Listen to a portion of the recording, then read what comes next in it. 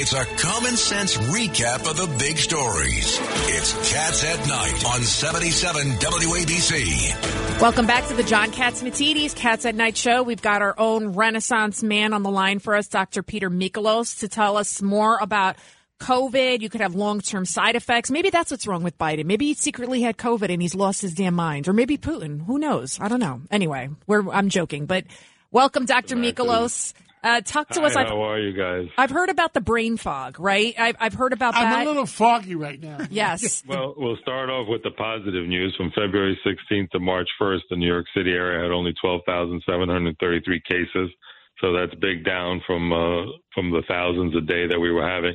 There's a new phenomenon. I've been talking to urgent care doctors around the tri-state area, and they're seeing something called flurona. And flurona is co-infections with both the flu and COVID at the same time. So they're starting to see those cases increasing as we see masks coming off and people intermingling again. I think we're going to start seeing some spikes of the regular flu as well.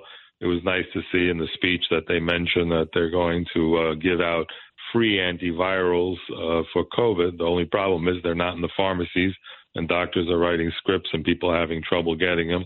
So there's a big problem with the supply chain of getting these COVID antivirals to the actual people on the streets and in the urgent care centers and pharmacies.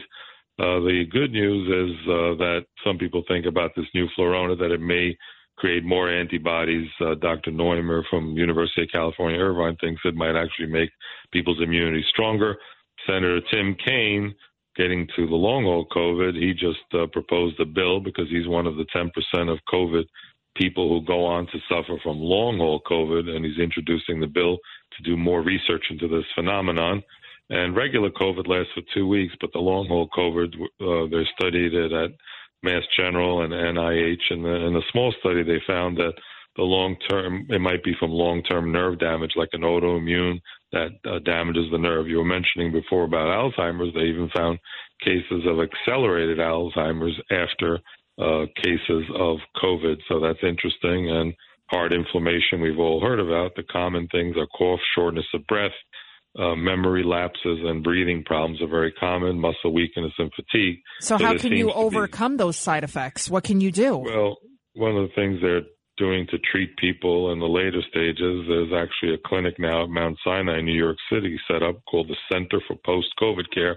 They're giving people short pulses of steroids, and they're recommending certain supplements for people to take, things like glutathione and quercetin and multivitamins and B12, and telling people to rest and stay hydrated. But we still don't know enough about it, and that's why the Senate has this bill proposed by Tim Kaine to actually start researching what is going on. But we know it goes into the nerve endings. That's why you lose sense of smell.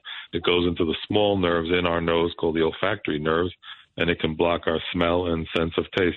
So we're still learning about it. It's not over 100%. It's a lot better.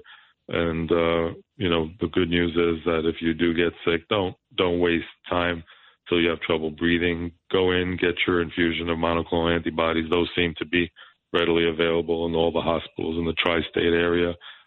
And it does seem to help people from preventing them from going on into more serious COVID problems. Dr.